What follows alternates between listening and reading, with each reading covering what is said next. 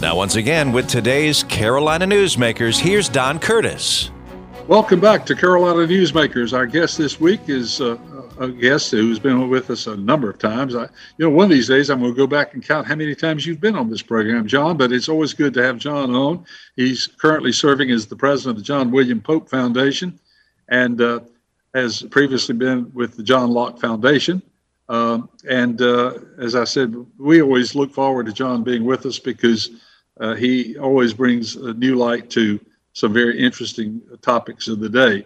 John is also the author of a number of books, so we usually ask him what book he is now working on, because you're almost always working on a new book.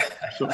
Well, that's true. Last year, I went in sort of a different direction and had my first novel published, a historical fantasy novel set during the American Revolution. It's called Mountain Folk. It came out last summer, and the sequel is called Forest Folk, and that book comes out in April, and that will be, again, a historical fantasy novel, so it combines real-life historical characters with monsters and elves and dwarves, and this particular book, Forest Folk, is set during the War of 1812, and a lot of the action actually happens in North Carolina. There's a lot of scenes at Chimney Rock.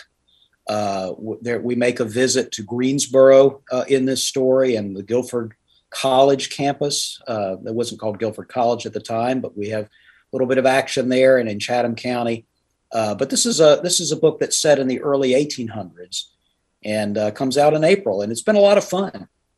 Well, it's interesting because Mike Walden, who's also on our program a lot, he's also writing fiction now. Yeah. Of course, some of us, John, sort of think some of your nonfiction books were kind of fictional anyway, but I'll leave that one alone. I won't get into that. I will take that as long as people are willing to read the real thing this time. I mean, instead of pretending to write nonfiction, now I'm just going to write fiction and people can just get into it.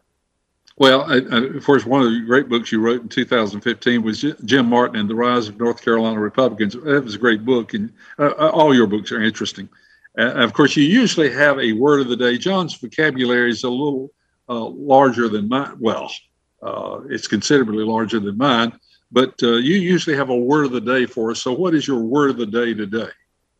Well, I'm going to be kind of embarrassed to say that I'm unprepared for this part of our show today, Don. I had a busy day. I didn't have time to sort of think through a really, really good, long, complicated, obscure word.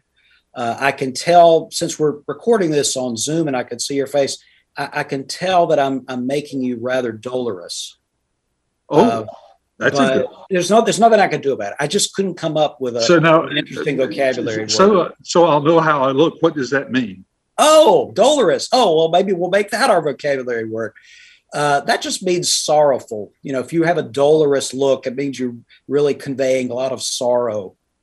Well, I think that's a great word, but I'm not sure why people would just use sorrowful. But anyway, we'll move on. Okay, so I introduced the topic for this segment in the prior segment, and I said, let's talk about the future of the Democratic Party and the Republican Party. And we've dallied around here to where you've got about 5 minutes to spend on each. So you can start with either party and just sort of look ahead and say, what's the future of the Democratic Party in North Carolina, and what is the future of the Republican Party in North Carolina? The Democratic Party in North Carolina is in some degree of distress. Now, that's the national story, but in North Carolina in particular, here's the problem. Democrats can get elected. Obviously, we have a Democratic governor who was elected in 2016. He was reelected in 2020.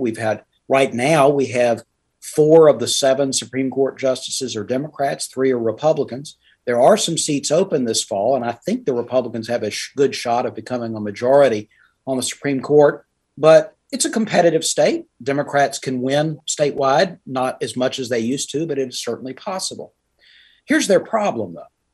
At the legislative level, because of the way Democrats and Republicans and independents have sort of been sorting themselves out and change to some extent shifting allegiances, the Democrats are now heavily concentrated in urban counties The kind of rural support the Democrats had for a long time, except in a few areas where African American voters make up a significant share of the counties. But in most rural areas, Democrats just aren't competitive anymore. So we get down to the suburbs. We get down to places like a Cabarrus County or Gaston County or Johnston County or Alamance County, Guilford and parts of Guilford and Forsyth counties, where it's a suburban area. It's not the center of town, and it's not a farm. It's not a small town. It's somewhere in between.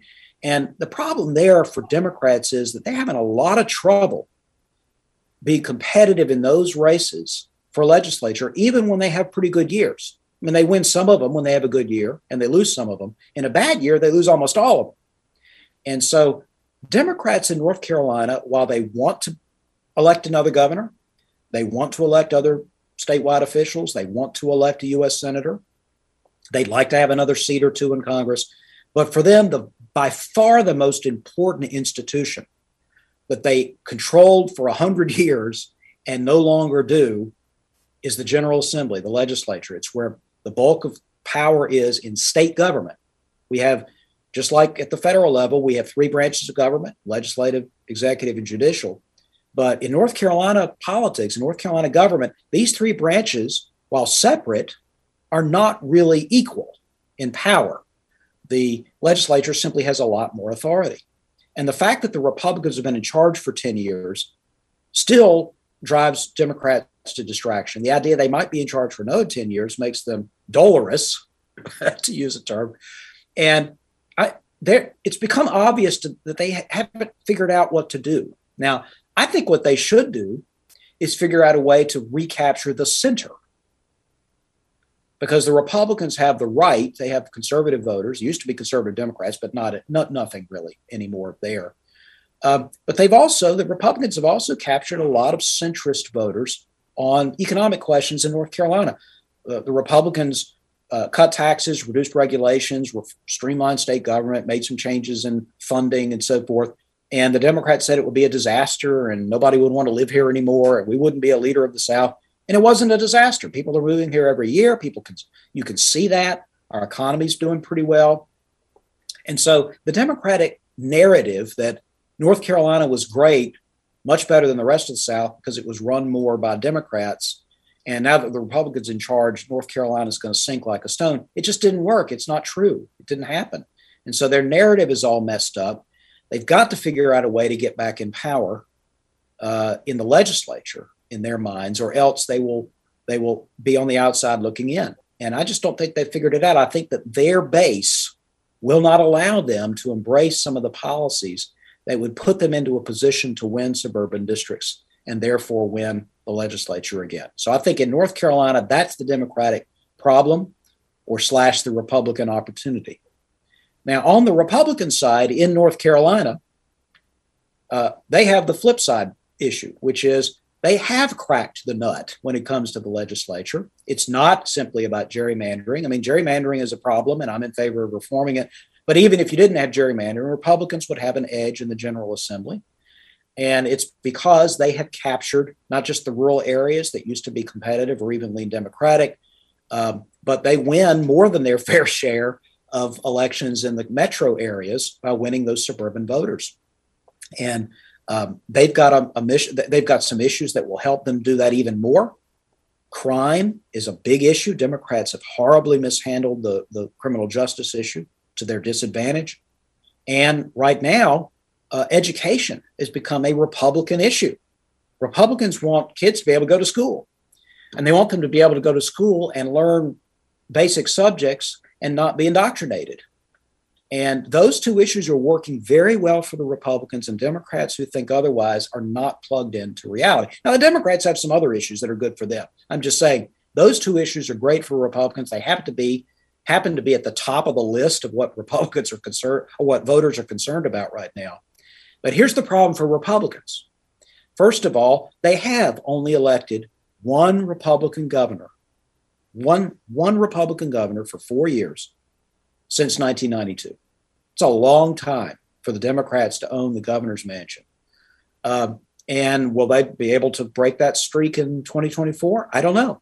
It's not obvious to me that it's inevitable, the Democrats are still competitive on that seat. And related to that, in my opinion, again, people may disagree with me, but here's my take on it. They still have the Trump problem, which is that some of Donald Trump's policies that were enacted during his administration were successful and popular, but he is not popular. He has never really been popular.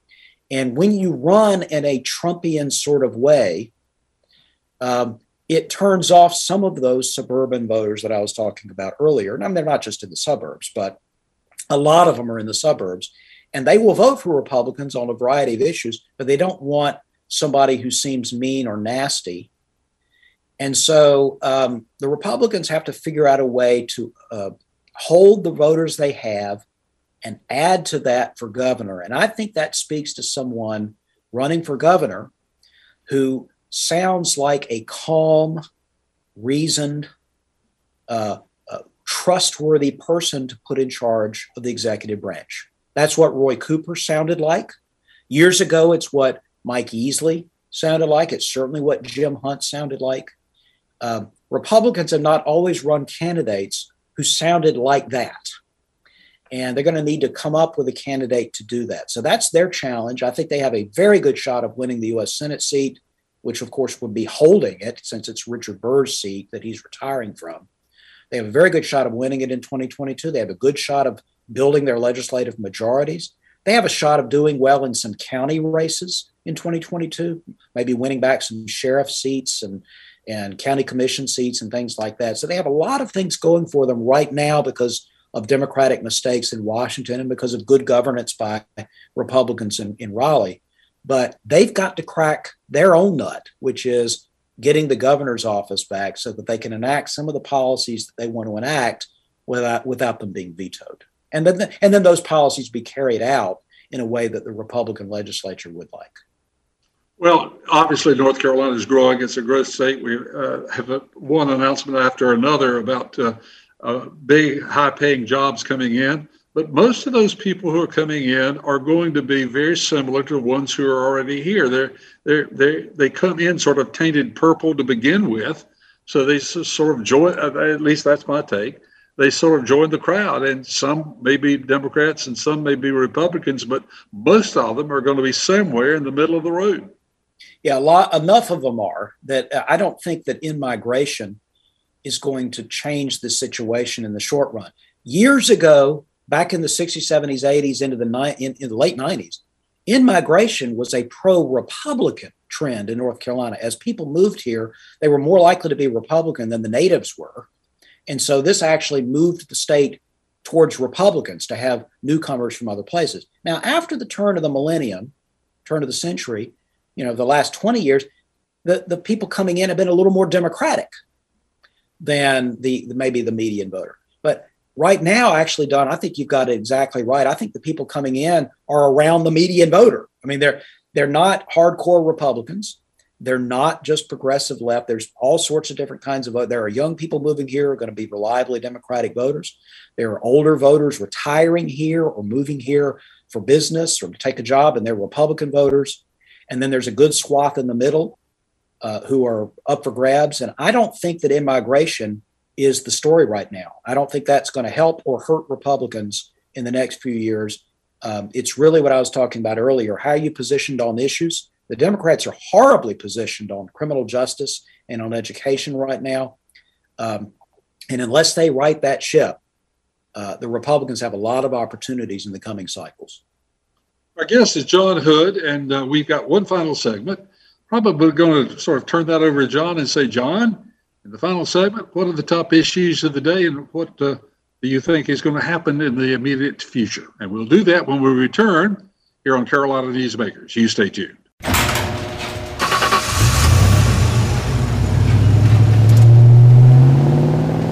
I spend a lot of time in the garage, but even more time in the rain, sleet, and mud. In 95, I helped tow your moving trailer. In 05, I helped you get out of a ditch. Yeah, I know I'm a bit rusty, and sadly in 09, it was sparks from me, your handy chains, dragging behind your truck that accidentally started a wildfire. Sparks from dragging chains can start a wildfire. Spark a change, not a wildfire. Visit SmokeyBear.com. Brought to you by the U.S. Forest Service, your state forester, and the Ad Council. Only you can prevent wildfires. Adopt US Kids presents What to Expect When You're Expecting a Teenager. Learning the lingo. GOAT, G-O-A-T, acronym, stands for Greatest of All Time. As in, spaghetti sandwiches for dinner? They're my fave. Dad, you're the GOAT. You don't have to speak teen to be a perfect parent. Thousands of teens in foster care will love you just the same. Visit adoptuskids.org. Brought to you by the U.S. Department of Health and Human Services, Adopt U.S. Kids, and the Ad Council. Carolina Newsmakers continues, and once again, here's Don Curtis. We're back on Carolina Newsmakers. The president of the John William Polk Foundation is our guest, and that would be one John Hood, who's been with us a number of times. We've talked about the Supreme Court nomination. We've talked about the economy. We've talked about the Biden administration, the problems they have, and then we've turned our attention to the state and focused on the upcoming primary election a little bit. We've talked about the future of both the Democratic and the Republican parties.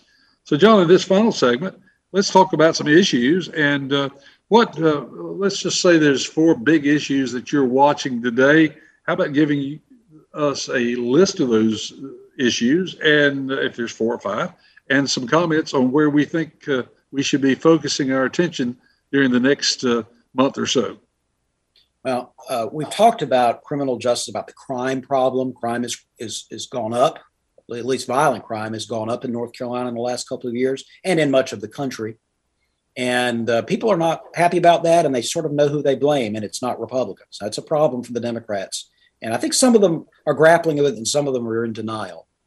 And then I mentioned education. Again, problem for the Democrats. Democrats usually own the issue of education. The problem is that they got so in line with teacher unions, teacher associations, that this keeping schools closed during COVID was not a popular idea. A lot of other calls that Democrats made, that Governor Cooper here in North Carolina made, I would grant, even if I disagreed with them, they were not unpopular. That people wanted the COVID taken seriously. They're right to have felt that way. But closing schools, keeping them closed for a long time, masks in school, masking young people in schools, these are actually not popular ideas. And the Democrats are on the wrong position on that, and it's going to hurt them. It's really going to hurt them. And I thought they had figured this out, but apparently they haven't yet. Let me mention another issue that doesn't maybe get as much attention, but it's about to. And that is how we admit students at the University of North Carolina system. Chapel Hill in particular, NC State. There was a lawsuit some years ago about the use of racial and ethnic preferences in university admissions. A group called Students for Fair Admissions had sued Harvard University, the oldest private university in the United States. And they sued University of North Carolina at Chapel Hill, the oldest public university in the United States. And they sued them on the basis that they were discriminating on the basis of race and ethnicity in college admissions, and that's a violation of Civil Rights Act and equal protection and other things. Now, this has been litigated before.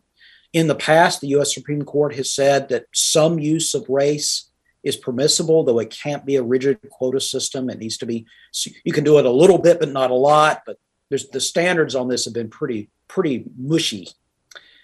Since then, since the last case, though, things have progressed rather dramatically. For example, in North Carolina, listeners are hearing me right now and thinking, man, he's bringing up a really controversial subject. And, what is he? Is he trying to insist that our universities become segregated again? And so, of course not.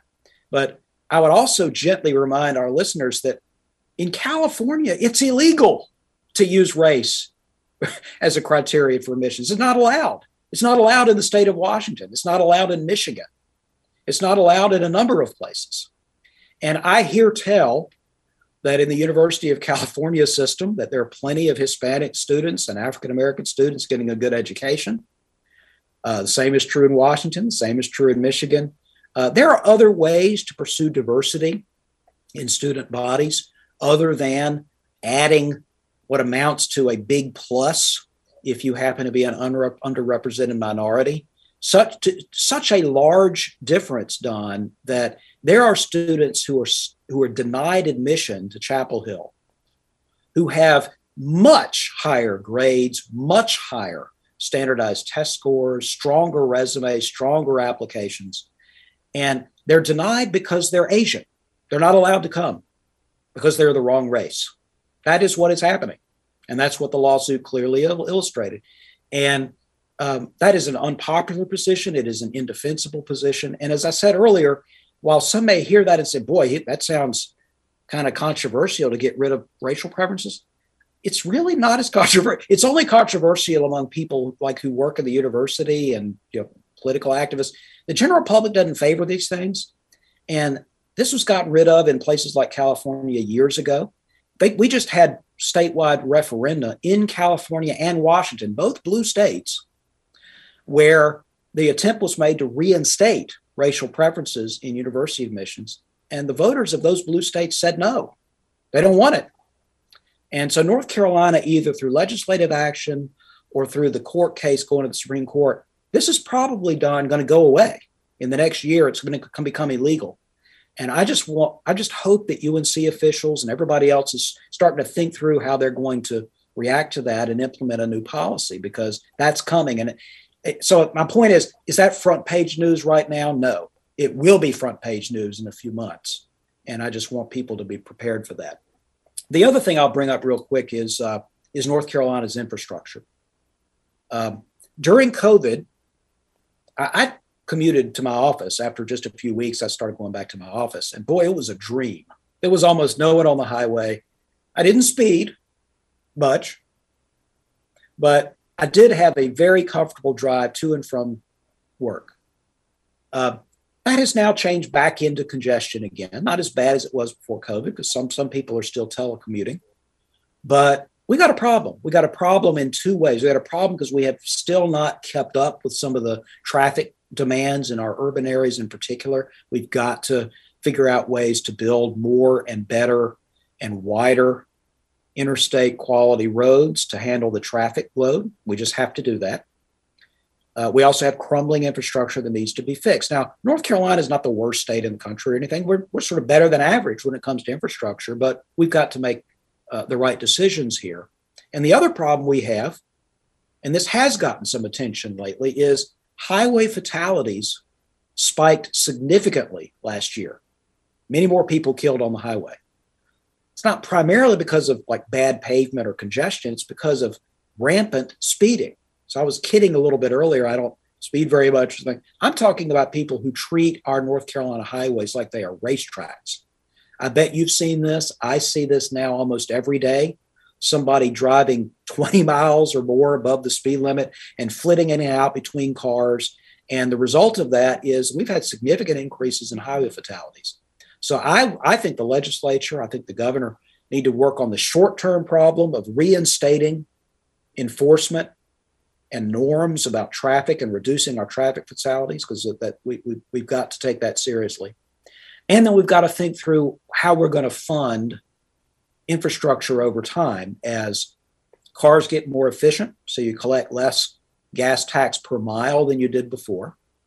Or maybe even people buy more and more electric cars, and so you don't collect gas tax at all. We've got to figure out how we're going to fund highways. We've got to convince people that one way or the other, they have to pay for it.